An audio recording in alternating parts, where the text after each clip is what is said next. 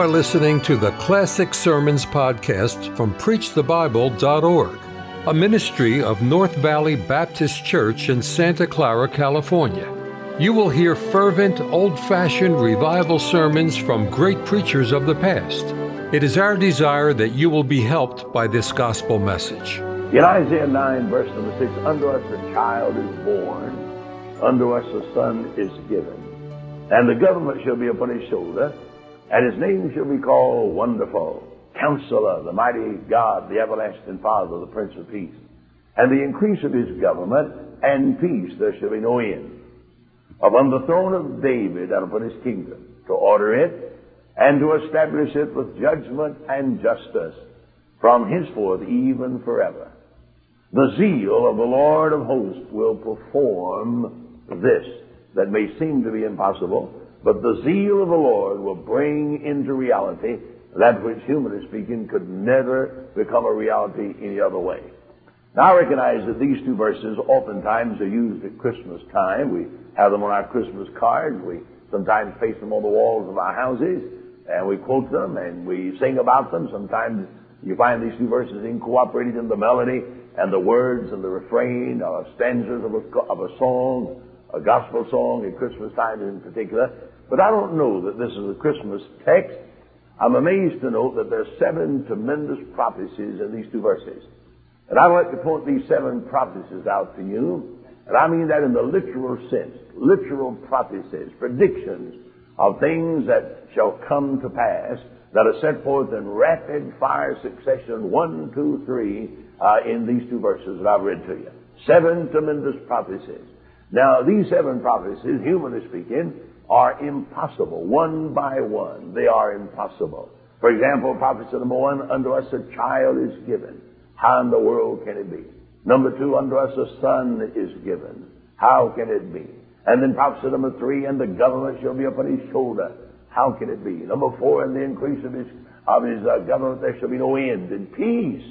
How can it be? When you read them and look at them, you say it can never be a reality. But the key that unlocks the 7 prophecies in these two verses is in the last sentence. The zeal of the Lord will perform this. Now, what does that mean? What is the zeal of the Lord? What does the word zeal imply? What does the word zeal mean? There are 2 things that I think I ought to mention to you in relation to the last sentence. Actually, the last sentence in verse number 7 is the key that unlocks the entire 7 prophecies. The zeal of the Lord implies, first of all, power and ability, sufficient to do the job. And I think certainly all of us would ascribe to Almighty God the attribute of omnipotence. For with God there should be nothing impossible. And then the Scripture says to me and you, I can do all things through Christ which strengtheneth us. With the Lord, what may be impossible with me is not impossible at all, but within the realm of potential, in the realm of possibility, you see. And so zeal implies the ability, implies the strength of God, the might of God, and the power of God is included in the word zeal. And then again, the word zeal also includes persistency to a task. It includes or would mean consistency of conduct, consistency of life. It implies a program, a purpose. I'd like to say to you that all that God is in this world today, in relation to you and me that are saved, and in relation to the church, in relation to the gospel, is not by accident, but rather by design and by purpose. I don't think the church is an afterthought or a salvage program. Some people give the idea that when Israel crucified the Prince of Glory, that God was sorely disappointed to the degree that He picked up the broken pieces out of the disappointment and the martyrdom of the Savior, and out of those broken pieces He salvaged a little bit that He called the church, you see. And that the church is actually a salvage program, a second best, and had God had His way, then the Prince of Glory would not have died, and that He would have ascended the throne of David then. But if you hold to that idea, I'd like to remind you that you're just as wrong as you can be. I'd like to submit to you that the church, as we know it today, is foreordained of God from the foundation of the world, and that God purposed and planned to build the church, exactly as He has built it. And more than that, the church is doing today exactly what God ordained that it do, and shall always do exactly what God planned that it do from the foundation of the world. The church is not an afterthought. The church is God's purpose and God's plan and God's program, you see. And when the Almighty started out way back before the foundation of the world, He knew exactly where He was going and how He'd get there and how the people He'd use to realize His purpose, you see. And so the Lord is moving right on course and on schedule, on time, and things are moving exactly as God planned from the foundation of the world. Now, sometimes you hear the prophets of doom who say, well, the church is in bad strait. The church is about to die. The church is about to go down. I told somebody the other day, go down nothing, it's about to go up in the rapture, you say. The church is not about to fail. How can we fail with our head in glory? And how can we fail with our feet upon a sure foundation? And how can we fail with certain promises that are backed up by the integrity of Almighty behind us? There's no way but victory for many of you that are saved and part of the body of Christ, you see. We're bound to come out victorious. Now, the reason I say that is because of the zeal of the Lord. If I had to base what I've just said a moment ago upon myself, I'd never have the courage to say it. If I had to depend altogether upon Brother Sandy Allen, I'd never have the courage of saying it. If I had to depend upon what I've just said a moment ago upon Baptists to see it realized, I'd never have courage enough to say it. If I had to depend upon Nashville or Rome or Atlanta to see these things come about, no, I'd never have the courage to say them. But when I know that the zeal of God is behind these impossible things to accomplish that which God foreordained that He would accomplish, that I'm bold to submit to you that everything is all right in my Father's house. In the zeal of the Lord will perform that which is impossible. Sure as you live, it's bound to happen.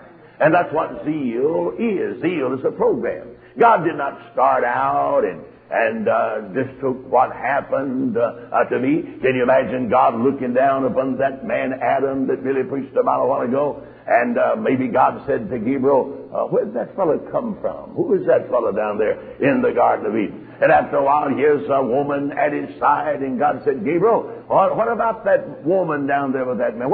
Oh, no, my friend. God made that man, and God made that woman, and God put them in that earthly paradise, and God knew exactly what would happen, and God knew what He was going to do when it did happen, you see. In the providence of God, everything worked out exactly on schedule. Now, the zeal of the Lord will perform these impossible things.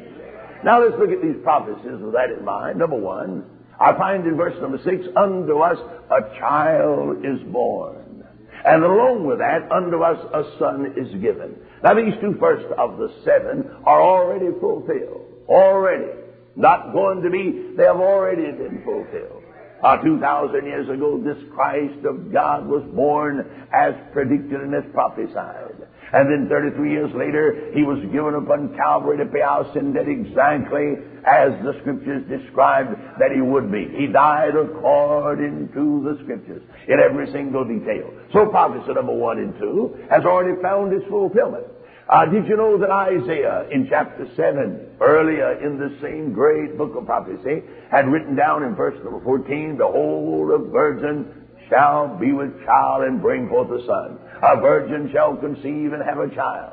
And I imagine when Isaiah received that from the Lord, and he wrote it down with the pen of inspiration, he might have stopped and laid down his pen and rubbed his eyes and looked out of the window, and he might have said, Now, Lord, did I get more to straight?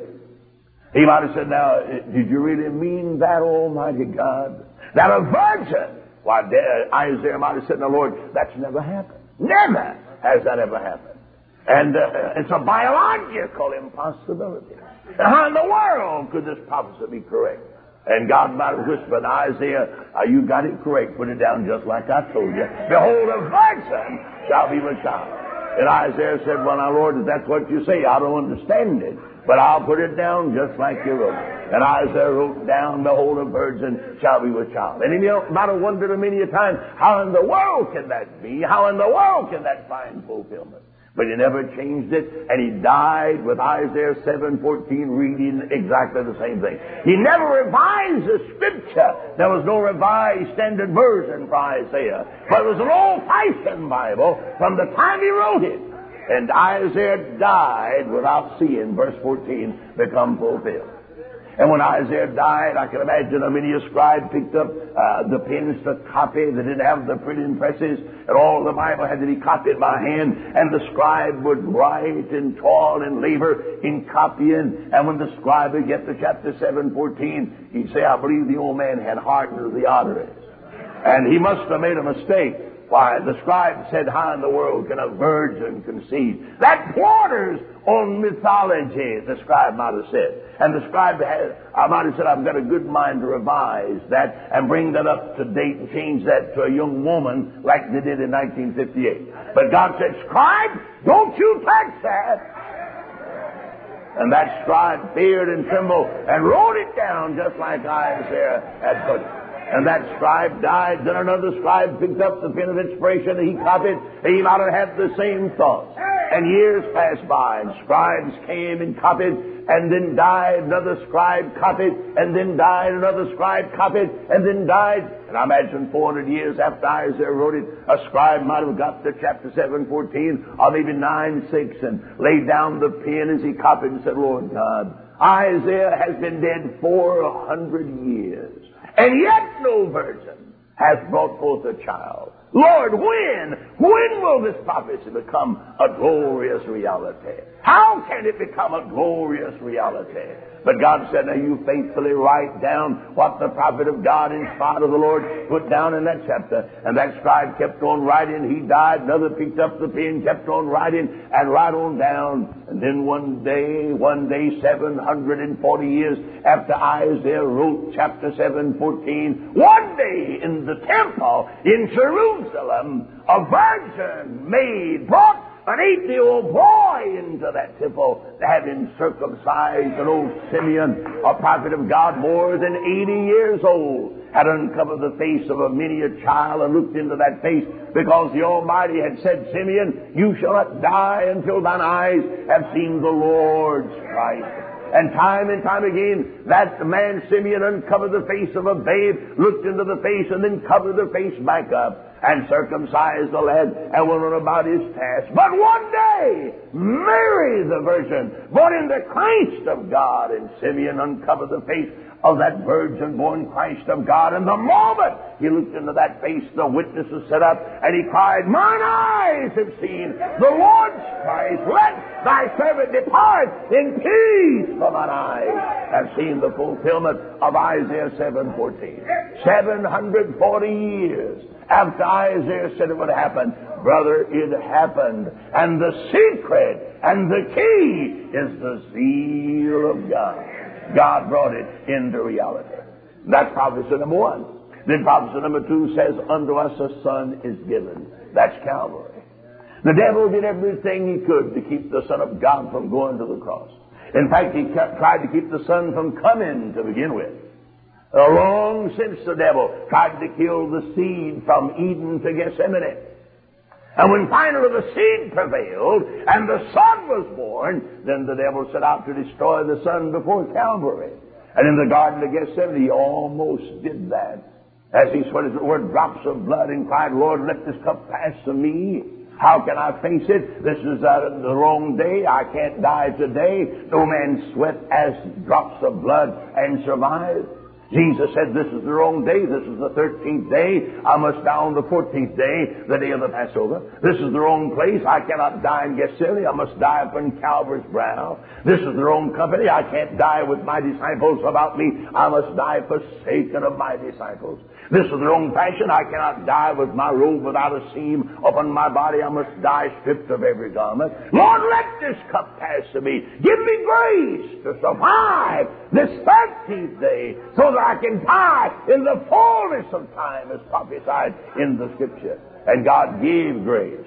And then even after that ordeal, during the night before the Sanhedrin court. All night long, Jesus appeared before the Sanhedrin court, and they brought in lewd men to lie about him. They charged him and accused him, and then finally came up with the verdict: he is guilty of death. And even after he was decreed that he would die, yet some of the Jews said, we can't crucify this man now. This is the feast of the Passover, and if we crucify this man on the day of the Passover, all of Israel will rise up in rebellion. But they did. They did.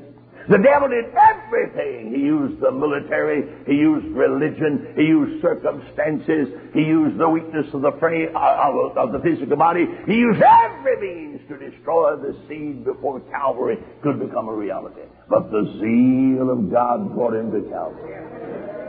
And I'll mark you that every prophecy relating to the death of our Savior found glorious fulfillment at Calvary, even to that drink of water that he didn't get. Every detail.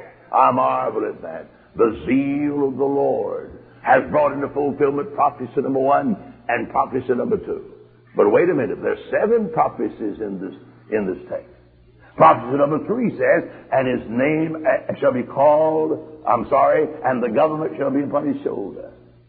Now here's a prophecy that has never been fulfilled. And the government shall be upon his shoulder. Oh, wait a minute. Here we are in 1975, much like the scribes back 400 years after Isaiah died. Here we are saying to ourselves, maybe the old prophet was wrong. And we have the advantage of the New Testament. We have the advantage of fulfilled prophecy in 1 and 2. And yet when you come to prophecy number 3, we have been in the same temptation that the ancient scribes might have had. And we cry in our soul, how in the world can prophecy number 3 ever find fulfillment? And the government shall be upon his shoulder. Now, if you know anything at all about the life of our Lord and about the New Testament, you know that's never happened. There was never a day that our Lord ever wore a crown upon his head, or held a scepter in his hand, or sat upon a kingly throne, or wore a kingly garment. Not one time. He had no palace in which to live. He sat at no king's table. And he had no servants to wait upon him. He was not a king. He's called the king 2 times in Matthew's gospel, but 87 times he's called the Son of Man.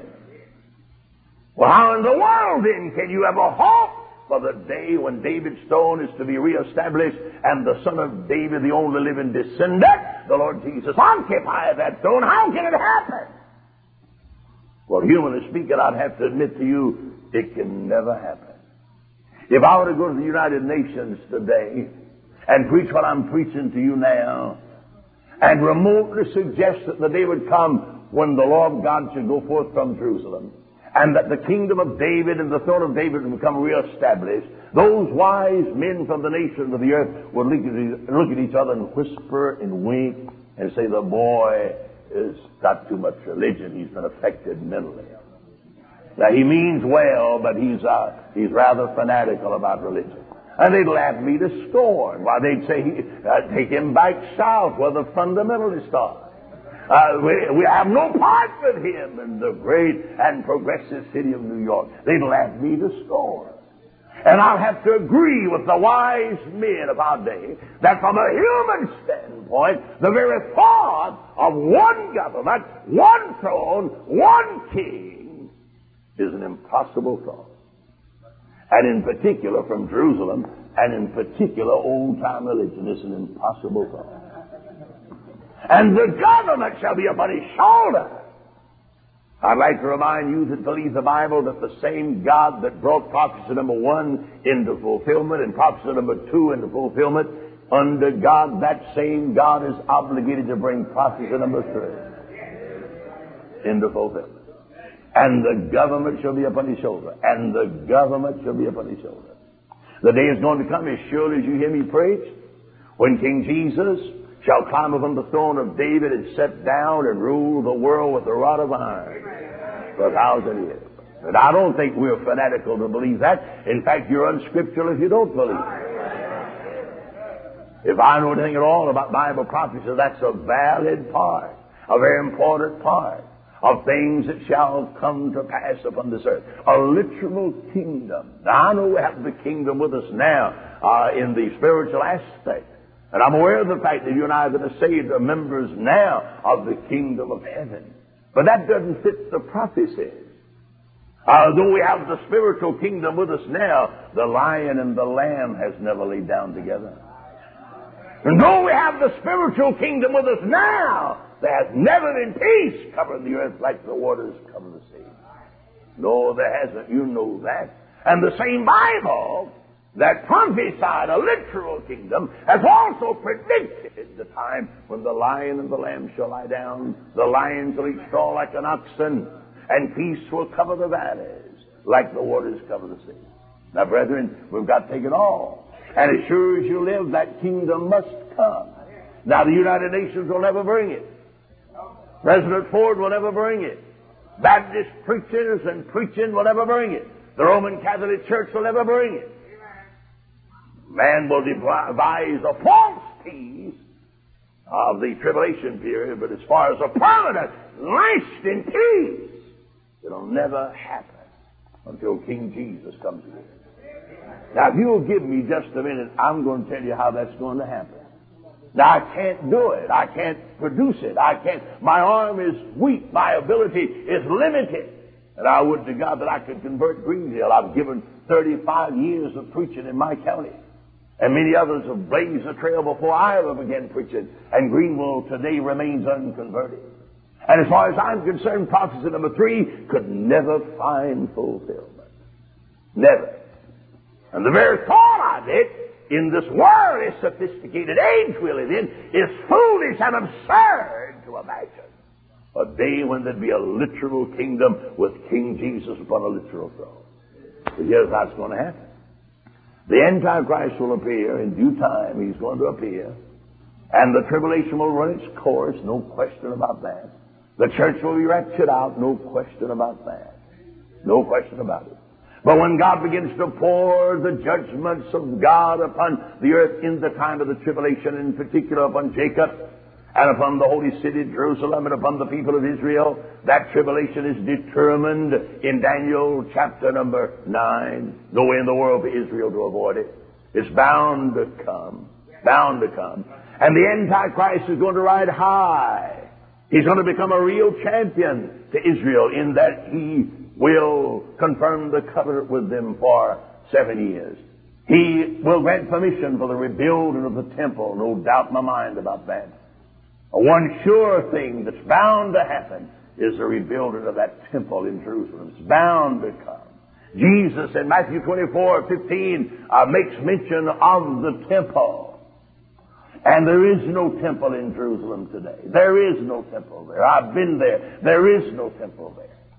Jesus evidently made a mistake in Matthew 24:15, or a new temple is to be built. And I think I know which alternative I've chosen. And more than that, Ezekiel describes minutely that temple in Ezekiel 40-48. And that temple is going to be built right there in Jerusalem. And the Antichrist will be a champion to Israel. And they'll say, who is like unto the beast? What a great Savior he is. What a great champion he is. But you know, when God pours out the 4th vial, he pours that vial in Revelation 16 upon the seat of the beast, the Antichrist. And his kingdom becomes filled with darkness. And he loses his grip. He's been popular. He's been the number 1 man since the beginning of the tribulation. But when that vial is poured upon the seat of the beast, he loses his popularity. He loses his grip. And he sees this world begin to slip in directions he never thought he'd experience. And in desperation, he's going to turn against the very people that he's been a champion of. And he's going to become the worst Jew persecutor the world has ever known, far surpassing Hitler. And in order to persecute the house of Jacob, he's going to gather together an army that the Bible suggests will number 200 million. That's the largest army this world's ever seen gathered together in one place in all history. And that place where this army is to be gathered is Megiddo, 25 miles north of the city of Jerusalem. I've crossed Megiddo 5 times. It's a vast area called in the Old Testament the plains of Jezreel. And a great army of 200 million men will be gathered from all the nations of the earth to besiege the holy city and to destroy the state of Israel and to annihilate the Jew. What the Syrians and the Arabs are claiming they're going to do, the Antichrist will take up and attempt to do it in the closing hours of the tribulation. And before the Antichrist gave orders to that vast army to besiege the city and to destroy the state of Israel, listen to me. A man upon a white horse shall appear out of heaven with all the saints of God with him. Revelation 19, verse 11 and following. Oh, but wait a minute, preacher. Wait a minute. I don't believe that. I don't accept that. No intelligent person could accept the fact that a man upon a white horse would descend out of heaven. If our Almighty God can get a child from a virgin's womb, He can get a son from heaven upon a white horse. If Almighty God can bring out of chaos this earth planet as we now enjoy it with its beautiful sunshine that Brother Samuel mentioned a moment ago, He can bring a man out of heaven upon a white horse. If God can bring me from nothing and give me physical existence and spiritual consciousness, then He can bring a man upon a white horse out of heaven. The zeal of the Lord will perform it. And the most phenomenal thing the world has ever heard of and ever seen. You talk about the news media. They're going to have a heyday when that white horse begins to appear out of the glory. And upon that white horse is none other than the Prince of Glory, the Son of God. His name is clearly identified in Revelation 19, not one time, but 7 times His name is mentioned. In one chapter, there can be no mistake as to who that man is upon that white horse. He's the Prince of Glory, Jesus the Nazarene, coming back to ascend the throne of His Father David. And you know what's going to happen? When He comes out of heaven, He established a sharp sword proceeding out of His mouth, and that sharp sword is a symbol of His spoken word. Just as God spoke this world into existence, Jesus will speak, and 2 million soldiers and their horses will die in Megiddo. He'll speak another word, and the flesh-eating fowls will come and begin to eat the flesh and devour the flesh to kings and of captains and of mighty men and their horses. The great slaughter of God is called Armageddon.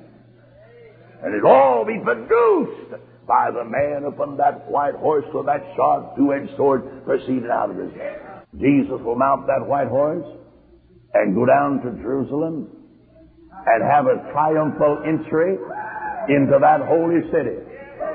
Now there's something of a triumphal entry in Matthew's Gospel upon a donkey, an humble donkey. And they rejected the Prince of Glory and said nothing good can come out of Nazareth. But in this real triumphal entry, He's to go through that eastern gate upon a white horse as King of Kings and Lord of Lords. And He's going straight to that new temple. And that's where that David's throne will be reestablished. And He's going to call the nations together and ascend that throne and sit down to rule for 1,000 years. Bound to happen. Bound to happen. Well, now, wait a minute, preacher. The nations of the earth will never allow that to happen. The nations of the earth are helpless.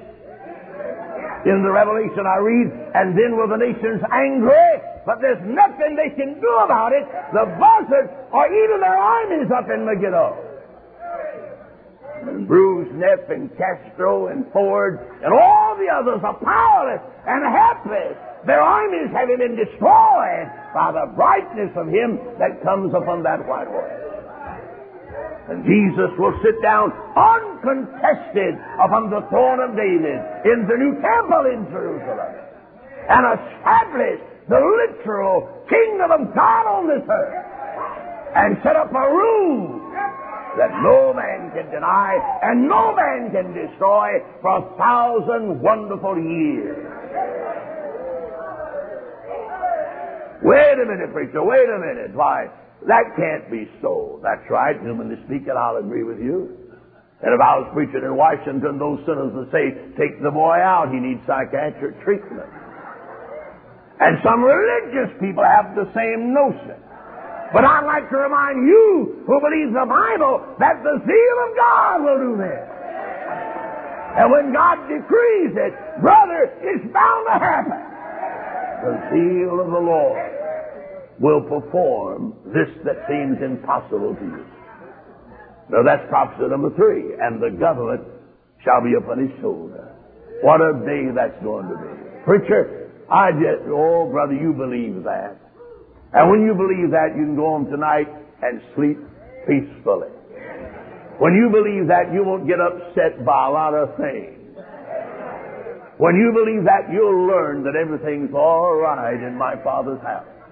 When you learn that, you'll find out that God's calendar's up to date, and God's power is not diminished, and God's arm is not shortened. No. And the zeal of the Lord will perform it. Now we get prophecy number 4. And his name shall be called Wonderful, Counselor, the Mighty God, Everlasting Father, the Prince of Peace. Now if you know anything at all about the Bible and about the history of the church, that prophecy has never been fulfilled. Oh yes, we call him Wonderful. But we are a circumscribed minority, and I mean a minority with a capital N. Just a few. Comparatively speaking, we're just a few. I rejoice in Brother Sanders' report about the attendance of the meeting a moment ago, and I'm glad you're here. But comparatively speaking, those of us in this meeting today are only a drop in the bucket in this county, to say nothing of the state of Georgia. The masses of the people could not care less about what me and you champion and love within our hearts. And the masses of the people would never call Jesus Wonderful. In fact, they use his name for profanity. They slander his name. They disgrace his name. They use his name loosely. This world has never called him wonderful. We call him wonderful in our songs. We call him wonderful in our preaching. But the world has never called Jesus wonderful. But brethren, I'm taking this verse to be literal. The day is going to come when this world will say, he's wonderful. He's wonderful. Now give me another minute and I'm going to tell you how that's going to happen. When Jesus sits down upon that throne and establishes the kingdom and orders the kingdom, Peter or Paul or one of the apostles, they're going to rule with him, by the way. Never has been but 12 apostles, never will be more. Those 12 will reign with Christ in the millennium and throughout eternity as well. Amen. But Paul maybe, or Peter will come to Jesus and say, Jesus, the news media is very anxious for an interview. They want an explanation as to what happened to that army of 200 million men that the buzzards are eating. And the capitals of all the world are calling. The telephones are busy. The radio signals are busy. And around the world, people are saying, what's happening? What's happening? What's taking place? We need to get a communique out of Jerusalem about what's taking place. And the Lord says, well, Peter, I think we can arrange that. You tell all these newsmen to be in the throne room at 9 o'clock in the morning. At 9 o'clock the next morning, I can't prove this scripturally, but it's logical to me. 9 o'clock the next morning, those newsmen will come in. Wherever there's a story, good or bad, especially bad, the newsmen are there. And that's pretty bad army, bad story, 200 million men dead. Pretty bad thing. They want to get back to the TV cameras in a hurry. They can't pass that up. So the next morning, 9 o'clock, here they are, dozens. While they've come from New York and Chicago and London and Paris and Rome and South America to find out what happened to their armies. All the nations of the earth will be represented in the army of the Antichrist at Armageddon. What's happened? And here they are. They stand waiting. At 9 o'clock sharp, the door opens. And Jesus Christ, in his celestial glory, walks across the polished floors of that new temple, and like a king that he is, sits down upon David's throne with a crown upon his head and a scepter in his hand. And after a hesitation, he says, gentlemen, I'm ready for the first question. And instead of a question, there's silence as still as death. Who's going to question the Almighty? Who dare stand up? Who you dare suggest what has happened ought not to have happened. And those newsmen who can talk freely at Watergate are going to be silent when the water of life is in their presence. And their questions shall flee them. And they stand like dumb men. And Jesus, after hesitation, says, gentlemen, I repeat, I'm ready for the first question. And still that silence is unbroken. And after the Lord hesitates, he says, all right, since you have no questions, I will now outline my program for the next 1,000 years. That's never been said, brother. That's never, in all history, has no monarch ever said anything like that. But the King of Kings will say, I'm going to outline my program for 1,000 years. And 1, 2, 3, 4, the king begins to point out what's going to happen for the next 1,000 years. And those men are writing, the TV cameras are grounding, and the radio tapes are recording, and they're getting all that down. And when he finishes outlining what mean you know from the Bible, those news media have to be told. But you and I know it because we had a release previously, you see. In fact, we've had this news release now for a long time. The Lord said, I'll give some Baptist preachers a preview into what I'm going to do. And he wrote it down in this book. But those newsmen don't know about that. So the Lord gives them a news conference and outlines his program for 1,000 wonderful years. God bless you, preacher. And when he finishes, he stands up and says, that's all, gentlemen, and walks out like the king that he is. And the moment he steps out of that room, they hurry to the telephone. And I imagine the man from the New York Times dials New York, and the editor says, what in the world has kept you? Well, these presses are stopped. We're waiting for some report about what happened to our armies in Megiddo, the plains of Jezreel. Why have you been so long? And the editor says, I want a story. And that reporter will say, he's wonderful. Glory!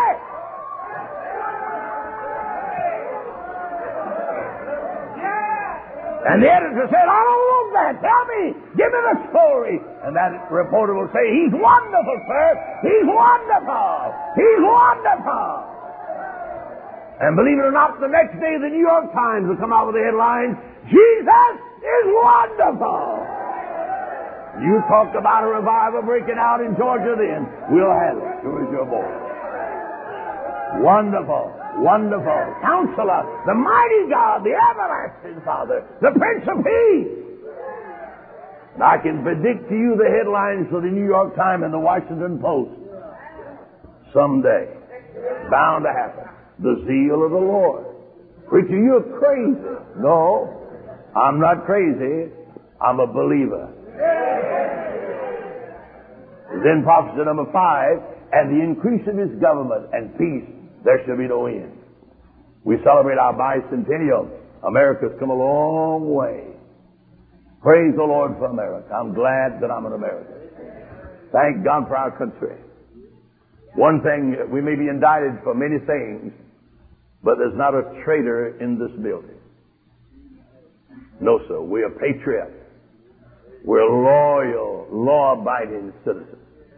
There's not a traitor in this building. Praise God for that. Not a communist in this building. Not a socialist in this building. And I'm glad to be identified with patriots like you are. We've come a long way in these 200 years in American history. But you talked about a nation, a world increasing, a government increasing, and peace prevailing. The world's never seen what we're going to see. And the increase of his government and peace, there shall be no end. Forever and forever. What a day that's going to be. Then you can walk away from your houses without locking your doors. Then the criminal will be brought into subjection. Then law and order will be recognized. Yes, sir. Yes, sir. Amen. The increase of that government. Instead of Jesus diminishing, The longer you sit upon David's throne, the more blessed this kingdom is going to become. This kingdom is not to be a democracy nor a socialistic state nor a communistic state. Somebody said, preacher, aren't you afraid the communists are going to take over? No, Jesus is going to take over. And when Jesus takes over, it's not going to be communism or socialism or even democracy. It's to be a monarchy. There won't be any houses of parliament or congresses or state governors. You and I will be the state governors. And the 12 apostles will be the world diplomats to take the place of the Kissingers. And King Jesus will be on the throne of David in Jerusalem. That brings a lot of consolation to me. And the increase of his government and peace, there shall be no end. We're headed to the most wonderful period in all the history of the human family. And it could be closer than you ever thought. Two other things. Number 6, he shall order this kingdom. He's going to set it up exactly as he wills. He'll not call a council together to draft a new constitution. The Constitution is written in the Gospel of Matthew. And the bylaws are written in the other Gospels. And the rules and regulations are set down in the Word of God. You won't need a Congress, a constitutional Congress. He's going to order it. King Jesus will set it up. And you and I will be glad to have it so. We've had our full of Congresses and Parliaments, haven't we? I want to see a king. The king. Not just a king, but the king. The Lord Jesus. Then number 7, he's going to establish this kingdom upon two great principles that we have little of in 1975. Principle number 1, judgment. Principle number 2, justice. In that coming kingdom, the judgment will be swift and sure. Any man that dare violate any command or dare violate the word of the king will be judged immediately. There'll be no court of appeal. There'll be no defendant attorneys. But his law will be absolute. Judgment is swift. The criminal then will hide or quit his criminal life because judgment is sure. And then justice. You don't get a great deal of that. Sometimes not even in the courts do you always get justice. But I mark you that this kingdom will be characterized by judgment and justice. Every man will receive exactly what he ought to have. Exactly what he ought to have. What a day. Preacher, that's so fantastic. Hard to believe. Well, I'll agree it's fantastic. I'll agree it may be difficult, humanly speaking, to believe. But remember the zeal of the Lord, God's strength, God's purpose. And God has never violated His word. I can find no place in the Scriptures that God remotely suggests the time would come when some solemn promise would not be kept. But I find the opposite. Not a jot or tittle will ever pass away until every bit of it become fulfilled. Thank you for listening to the Classic Sermons podcast from PreachTheBible.org. a ministry of North Valley Baptist Church in Santa Clara, California. To listen to many more powerful sermons, visit our website, PreachTheBible.org. If you enjoy Christian music and programming, visit knvbc.com for Christian music you can trust.